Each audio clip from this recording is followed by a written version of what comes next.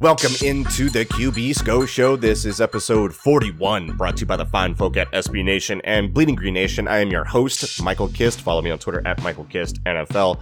As always, I am joined by a quarterback one in our hearts and minds, even though he's a dirty, dirty Patriots fan. He is Mark Schofield. Follow him on Twitter at Mark Schofield. Also, make sure that you're subscribed to the Pat's Pulpit feed. Mark, I gave you a compliment before this show, but I want to give you a compliment during the show as well. If you haven't listened to Mark break down what happened in this Eagles-Patriots game, even though it's called the Glorious Victory Edition, you will learn a lot from Mark and about what happened in this game and get it from all angles and whatnot. Mark did a great job on that. But Mark, how you doing, brother? I'm doing well, buddy. It's always great to be with you. And we're here, episode 41. Of the world's greatest Eagles quarterback podcast that incorporates history into each episode. Yes, we are. Now, look, just because we are the only Eagles quarterback podcast that incorporates history into each episode does not make that statement any less true. But we'll get to the historical reference as always in a moment. But first, Mike, we need to give the shout out of all shout outs. BGN listeners are probably aware of Grace Min and Grace Min Design. Now, she created some branding for the Kist and Solak show, and she came through with some branding for the Scho show this week as well. And it is just absolutely amazing. It's a whole Schoolhouse Rock theme with me looking like a scroll on the Capitol steps and Kiss looking almost resplendent as a Roman senator, complete with the olive branch crown and a jug of what we can only assume is a bold red blend. So if you have not done so, please do follow her on Twitter at hello@Grace, MIND1. Check out her and support her work. It is all just amazing. Big shout out. Oh, huge shout out. But now for the quick historical reference. And yet another book I'm slowly working through is The Longest Winter. I'm holding it up here for everybody watching on News Channel 8. Good book. Tells the story of World War II's most decorated platoon. This is the story of the Intelligence and Reconnaissance Platoon, 394th Infantry Regiment, 99th Infantry Division, and their experience at the Battle of the Bulge. Now, long story short, they formed the tip of the Allied defense against the German assault during the Battle of the Bulge, and they, while heavily outnumbered, repelled 3 German assaults over the first day of fighting. Only when they ran out of ammunition did they surrender, but not before killing hundreds of advancing German soldiers and defended a vital hill. Now, all of them survived their subsequent brutal ordeal in captivity and returned home. But I did want to read from that book this little segment talking about their experience prior to the Battle of the Bulge. And they're talking about December 1944. The platoon had now spent 3 days in its isolated position. We all felt that the position we had been put in was a very dangerous one due to the small number of men and we had the terrain, recalled Corporal Sam Jenkins. Also, we did not have too many heavy weapons. Fellow Texan Carlos Fernandez had been on guard duty the night before. Quote, "How dark and eerie those nights were. Standing in the cold, snowy night, staring towards all directions at once, and hearing artillery reports to our left, getting so bug-eyed that I actually saw a tree move towards another tree and stand there together as if conversing."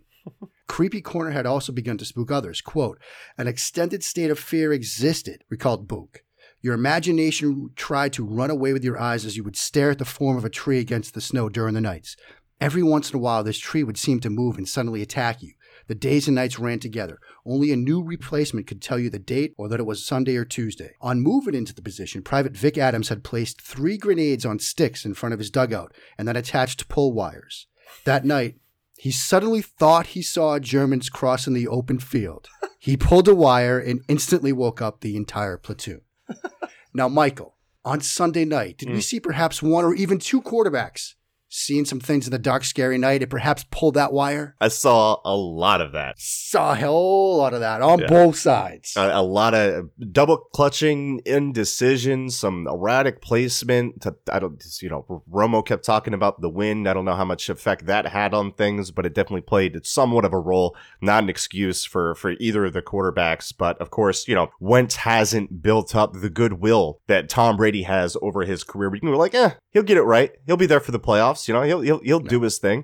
You have that kind of confidence as you follow Tom Brady throughout his career and just the Patriots with Bill Belichick as well. So obviously the panic right now on the Eagles side of things is much higher than the panic or the worry in the forest and seeing things in the night than it is for the Patriots. But let's talk about these two different performances. And I kind of sounded off on this with Wentz on the Kist and Solak show film review, which you can go check out if you haven't already. That was dropped yesterday. We are recording right after I recorded that that this will be dropping on a Thursday. There's really no other way to put it. You can talk about receivers, you can talk about scheme, you can talk about a lot of different things. At the end of the day, Wentz did not have a good game. It was a bad game, one of his worst of the season. I put it like close to the Dallas game. He was pressing, trying to see things that weren't there, not throwing things that were there. Just overall, I thought it was a messy performance from him. Some pocket management issues where he took some sacks that didn't need to happen. So, what was your takeaway from the game and Wentz's performance on Sunday? Yeah, I think you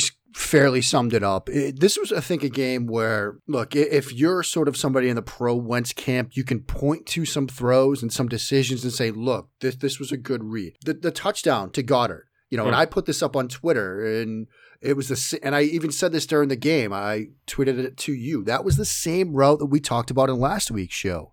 It was the same route concept, the follow concept with the tight end dragging behind the receiver in front of him, and where Brian Baldinger said that, look, he should have thrown that follow route. And we said, maybe it was a good no-throw decision. This time he showed absolutely no hesitation, sticks in that route for the touchdown. And so that's nice to see. So there's a check in the plus column, but there's a lot of checks in the negative problem. And you can point to the wind and say, look, it had an impact. And I think on some of the deeper balls down the field, there's something to be said for that. But before the pivotal play of the game, you had 3 short throws from Wentz, and he missed on all of them. And these weren't deep throws downfield. They were like stick routes. They were out routes. They were curl routes. Like, he missed those badly. Yeah. Some of the pocket management stuff I think was okay. Like, he had one play, and I'm trying to find it in my notes right now, but it was the check down and the little dump off to Ertz that wasn't designed to be a play to Ertz. Everything was going to the right side of the formation. And I love the way he handled the pocket on that play, because he thinks he can evade to the right. And as he starts to evade, Kyle Van Noy, who's the edge defender, starts to spin away. And somehow Wentz has both the process and speed and then the athleticism to decipher that as Van Noy is spinning, and then step up in the pocket and then find the check down. Because remember, that entire play, every route, it was just a 2-receiver concept. Yep. You had an out and a deeper route. It was a vertical or a curl on the right sideline. Everything was to the right, so he needed to get right to make that work. But when Van Noy started to spin, he sees it, steps up, and then creates the little check down. I loved that. Now, the strip sack fumble situation before halftime, that's a different story. And I want to talk about Doug Peterson with you in a second, because I might have a bit of an unpopular opinion for this show. But on that play, look, Wentz needs to be faster. And I know a lot of people have said he needs to take some check downs. This was a prime example of it, because he wants to throw to Ertz. I'm not sure if you watch that play. It's like the 2:34 mark of the second quarter. He's got Ertz lined up on the left. And I can't tell if Ertz is supposed to curl, but he breaks to the outside. Wentz wants to throw to him, but as soon as Ertz starts to break to the outside, he brings himself behind Jawan Bentley, who's retreated into coverage. Yeah. So Wentz has to pull it down, and that's when he gets sacked. On this play, I think Wentz needs to know quicker that he's got man coverage, and if he can't go to Ertz, come to Sanders, because he's working against Kyle Van Noy. He's got to step on him. There's a chance to make a play there. It's just 2nd and 6. You can check this one down and live for 3rd and 2 or whatever. He pulls it down. He's slow here, doesn't handle the pocket well, and that's when he takes the sack. So I thought that was a bad play. And although it was a down day for Wentz, I think it's fair to say that. And look, I apparently am so biased pro Wentz here. This is according to the takes. Even I'm saying that, so that should speak volumes. There was one play that I wanted to talk about with you where I kind of made the case that Wentz and the trust between his receivers is not there, and it's hurting Wentz. It's again, like I said, you can talk about the receivers and why he shouldn't trust them. At the end of the day, he has to put the onus on them. And the play that I brought up to you in the DMs was first quarter, 4:17. Now, this is going to end up being a penalty on Danny Shelton, but that's not what I'm concerned with. Wentz scrambles on this play. So you've got play action, and what you have is a mesh concept, and Matthews is working over the top, and he's going to find a soft spot. Now, during the game, I said that I thought it might be a good pull down from Wentz, that I wanted to see the film before making a final judgment on it, and I asked you about this too, because the cornerback on the opposite side of the field has open hips to Matthews, but he's kind of drifting away from him as J-Jaw just gets freaking leveled on this one going across the field. Oh, you just lit up. Oh my God. I mean, Hightower's like, no, you're not running across around, friends. Take that one away. He gets keistered, but behind him, Matthews comes open. Wentz is looking at him, and this was a problem throughout the game. Wentz starts to pull the trigger on this and then holsters it. But by that point, the play is dead. He's got to scramble around, ends up being like a 1-yard gain. And again, illegal use of the hands on Danny Shelton, which, had no bearing on how the play bore out. But this is one case, and there were a few of these cases where Wentz double clutched and didn't trust his receiver or what he saw, and just didn't make the play. And as much as we can talk about receivers not getting open, and there are plenty of cases of that. Trust me, very good coverage by the Patriots, especially, towards the middle portions of the game. They started to go to more cover 2, and obviously this is a condensed offense right now and whatnot, and there was tight coverage and some windows that just really aren't there. But this is a case, and there were too many of them, where Wentz was not willing to pull the trigger with an open receiver. Yeah, and I'm so glad that you brought this up, and I knew ahead of time you were going to, because like you said, friends, when Mike and I chat about stuff, we chat about football plays. And so he dropped this in the DM, so I knew I was teed up for this one. And it allows me to make the point I alluded to earlier. You can criticize Doug Peterson for some of the play calling in this game. Look, that 3rd and 10 where they went empty and ran basically slant flat with a clear out route from Sanders and he threw a slant to Matthews, that was a bad call. I'm not a fan of that one. But I think Doug Peterson did a very good job at giving Carson Wentz information before the snap on a number of plays.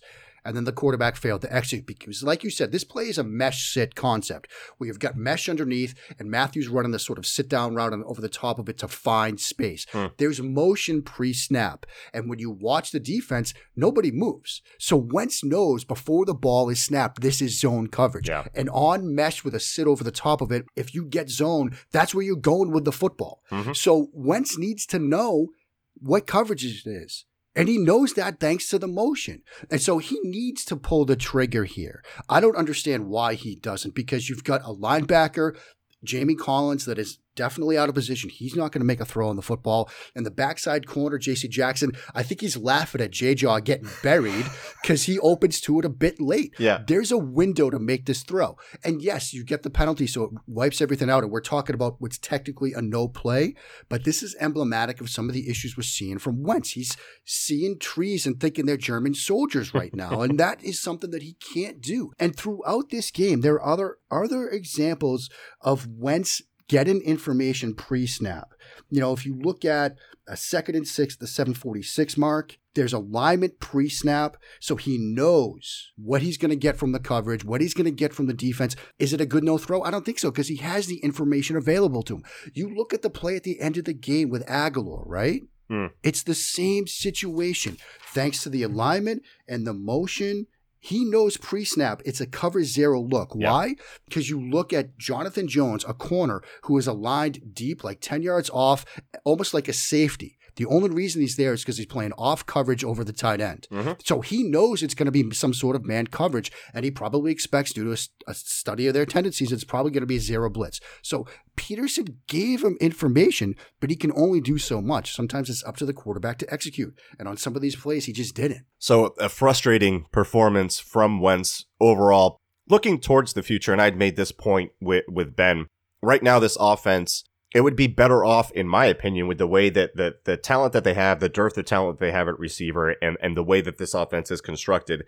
You're looking at more like a Rich Gannon type, to run this type of offense. Maybe even like a Brad Johnson, who played really well that year with a good Bucs defense, historically great Bucs defense. I don't want to put any slander on them.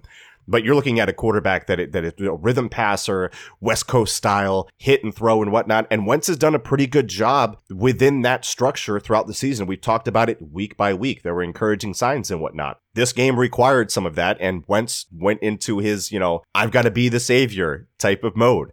I think he's a square peg in a round hole, and you're seeing some of those issues pop up with him because of that. This is a guy who, and again, I said this to Ben, but you've got a horizontal offense and you've got a vertical quarterback, a quarterback that is very good in the intermediate to deep areas of the field and working those concepts. And his weaknesses are more in the shorter game. Would you agree with that? Is there something to that, or am I way off here? No, I would agree with that. And it's extremely odd given where Wentz was coming out of NDSU, because the type of offense he was in college was geared towards that short and intermediate area of the field. That was kind of his strength coming out. And I thought that an offense like this would be the ideal fit for him.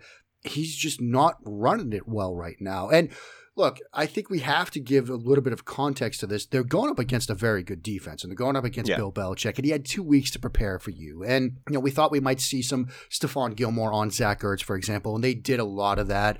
They really sort of took Ertz away in this game. There were times even when it wasn't Gilmore, they would bracket him, on their opening drive, that 3rd and 8 where Wentz looked to Matthews was working against Gilmore. You had a bracket with, Devin McCourty and Jamie Collins on Zach Ertz. So they were really trying to take him away, particularly on money downs. But you kind of had to expect that going in.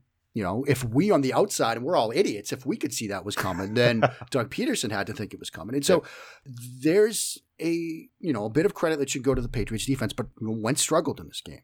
And the struggles in the short and intermediate area, it's weird given what we talked about, like the Packers game, for example, when they had the execution in that area of the field. Then maybe it's, you had Alshon Jeffrey in the lineup, so that certainly helped a little bit. It wasn't thrown to a guy that they just signed off the street. You're going against the Packers defense, which while improved, it's not the Patriots defense. You're going up against a team that played last week, not a team coming off the bye. So there are things you can point to. But at the end of the day, look, Mike Freeman wrote on Wednesday that in his sort of 10-point column that there's a sort of a never-ending circle of hell right now, basically, because the receivers are starting to lose confidence in Wentz, and Wentz is losing confidence in his receivers. That's not a good situation. And the Eagles, in some sense, might have a bit of a Wentz problem. Now, I don't think and he says that it's not a situation where you're going to move on from the guy, but there are some things you have to be concerned about. I think that's kind of where we are right now. Yeah, and I think we know what the offense can be with Wentz when there's the proper supporting cast around him. When there's not, I think we know that some of the flaws in his game are going to be magnified because of that, especially because we talked about it coming into it. This might be a game where he presses, and he did. Yeah, at a bare minimum, though, he's not Mitchell Trubisky. Right. So you get that going for you, Eagles fans, which is nice. So there's that. Mark, let's quickly talk about Tom Brady's performance in this one, how much you thought it might have to do with the defense and how much it was just on Brady, because 14 incompletions in the first half, I think record setting for him. How much did you think was on the defense? How much did you think was on Brady? Because I thought Brady as well played a poor game in this one. Yeah, no, I mean, Brady certainly didn't play well at all. I do think a lot of it is credit to the Eagles' defensive front. Look, they pressured him early. They pressured him often. They made him uncomfortable. Anybody that saw Brady post-game knew he wasn't happy. And I don't think he's happy still. Like, I think he's angry right now, mostly at himself. But look, they're struggling to keep him protected. Marshall Newhouse at left tackle. Look, they signed the guy right before the season started, so you can't really have high expectations for him. And he's struggled at times. They get Isaiah Wynn back this week, so I think that will help. The defensive front from Philadelphia pressured him. They knocked him around. They got him off of his game. They got him rattled. He missed a lot of throws too, throws that he usually makes. It's odd to see him, off of a bye week struggle this much. And it certainly allowed the, Rob Parkers and Max Kellermans and, everybody else, the Nick Wrights of the world, to basically say, look, he's done. The cliff is here. We told you that. I mean, Nick Wright was basically saying, I don't think they can win 3 straight playoff games because he will be the worst quarterback in all 3 of those matches, which is an interesting statement to say the least. But Tom Brady did not play well. And there are concerns about the Patriots offense. And I hear them all the time on my show that people are worried about where the offense is right now. But as I say every single time, I was saying all of this after their Week 16 win against Buffalo last year. I said their passing game wasn't good enough to win a playoff game. They're not going to be able to go into Arrowhead and beat Kansas City. And clearly I nailed that one. So I think it's, like you said, Mike, the 2 quarterbacks in this game, one will get the benefit of the doubt given what he's done at this point to his career, and the other one won't right now. And Brady will still get the benefit of the doubt. And I think for the most part, by and large, people, as this team gets down the stretch and into the playoffs, they'll think, look, Brady's still been there. He's done that. He's seen it all before. He can go out in there and give you one more game and one more series of throws and one more touchdown drive if you need it. And right now with Wentz, it's a bit more of a question mark. Yeah, I agree. And I've mentioned this before. We have not seen Wentz in the playoffs. And in some of the big games this year, he has struggled. So the reaction to Wentz is going to be a lot more drastic than it is to Brady, and deservedly so. I completely understand that. Brady gets that credit as maybe the greatest of all time. So I'm sure Brady's going to be there in the playoffs looking freaking fantastic, unfortunately. He's a handsome man, too. Yeah, jeez. Don't make me say more nice things about Tom Brady. I know. We're approaching that quota, so we got to stop now before Mike gets mad at me or madder. We're going to have some more good things to say about a different quarterback when we come back from break here. We're going to be talking about Russell Wilson playing like an MVP for the Seattle Seahawks. That's next up on the docket for the Eagles and next up on the docket for the QB Scho Show. We'll be right back.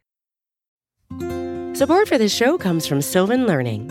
As a parent, you want your child to have every opportunity, but giving them the tools they need to tackle every challenge, that takes a team. Now more than ever, educational support tailored exactly to what your child needs can make all the difference. That's why parents have trusted Sylvan Learning for 45 years as the ultimate teammate in their child's educational journey, instilling in them a love for learning and a passion for reaching the next level. And Sylvan's Insight Assessment can identify gaps in learning and areas that could be of concern for your child. It's a 360-degree view into your child's learning that you can't find anywhere else, and helps ensure that your child didn't miss something in school that might put them at a disadvantage in the future. And right now, it's the best price of the year at $29. Go to sylvan29.com to learn more and get your child's assessment for only $29. That's SYLVAN29.com.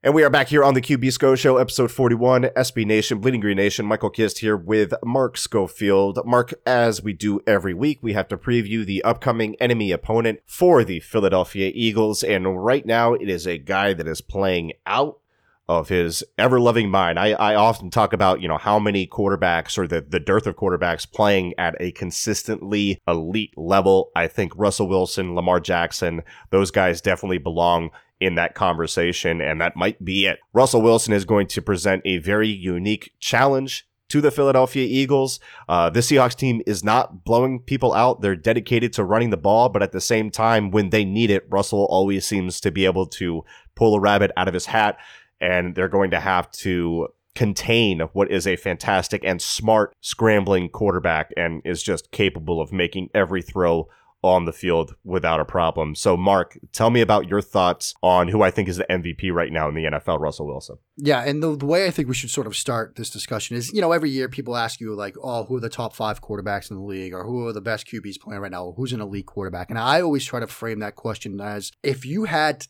trust a quarterback to win a game to save your life, like, who are the guys you would trust? Mm-hmm.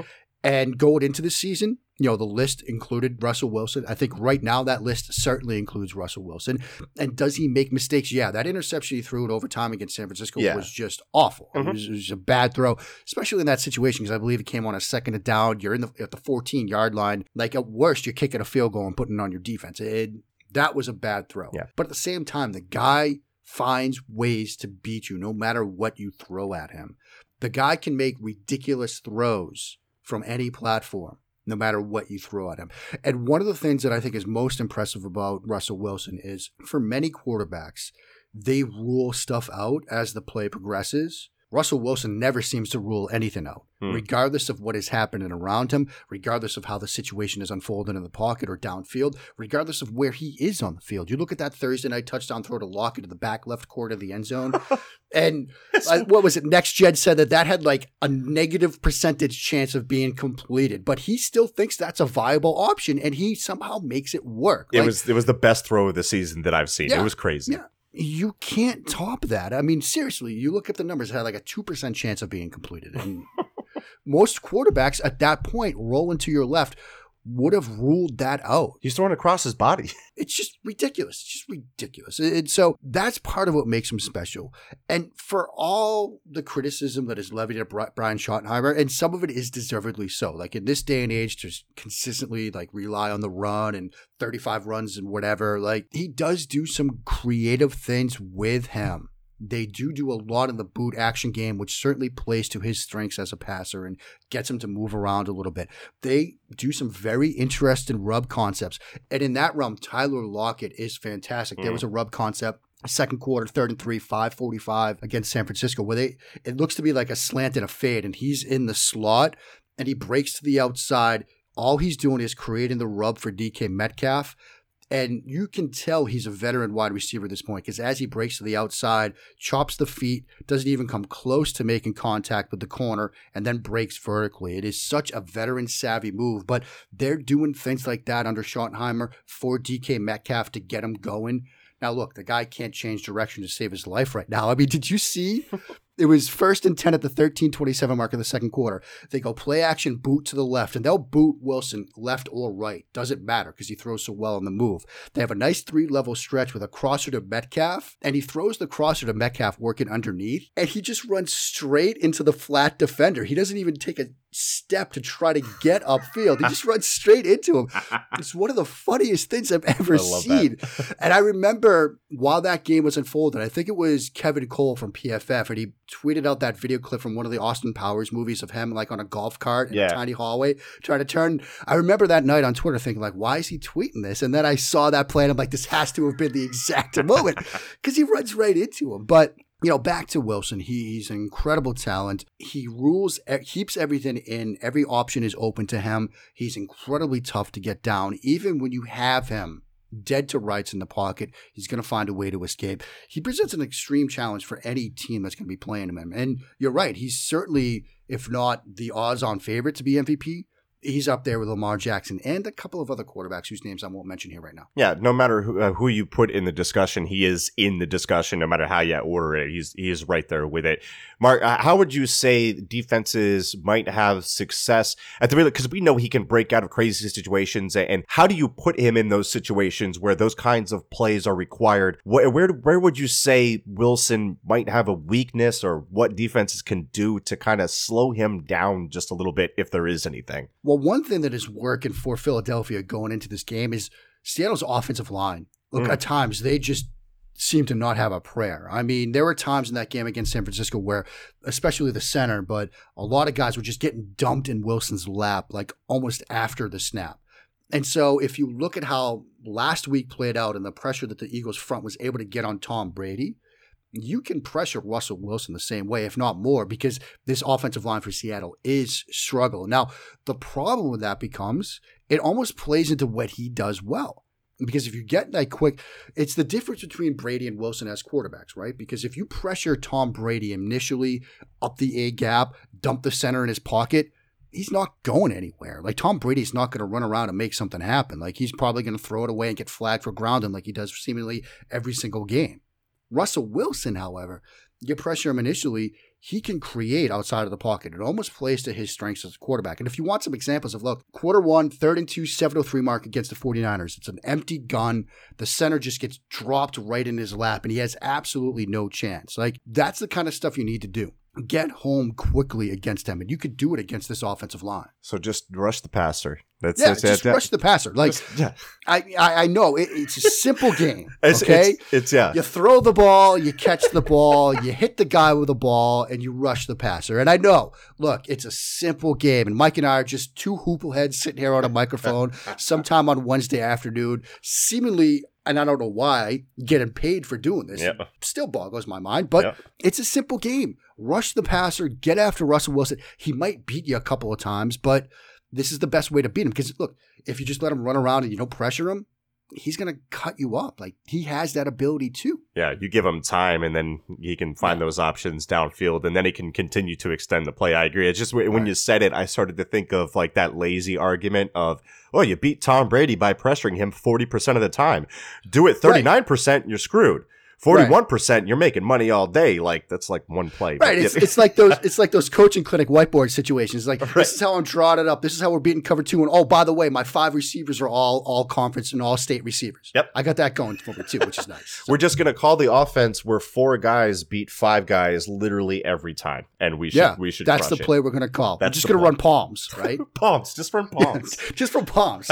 We'll be fine. Any last thoughts before we get out of here? Words of encouragement, life advice, marriage advice, whatever you want to throw. I mean, my marriage isn't salvageable, probably at this point, football season.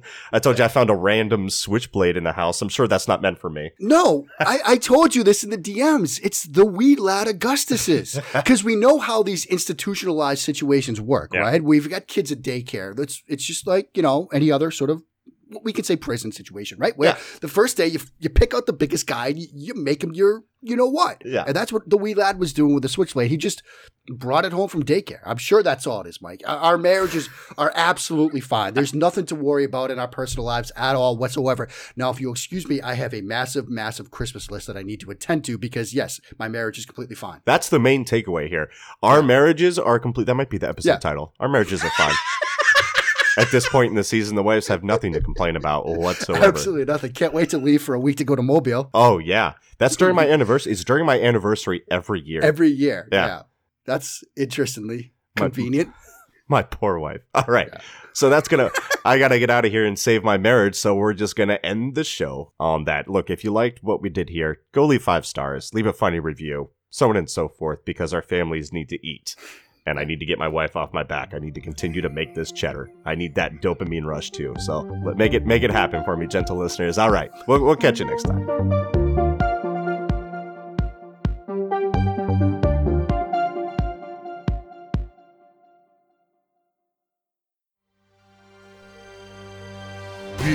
PGN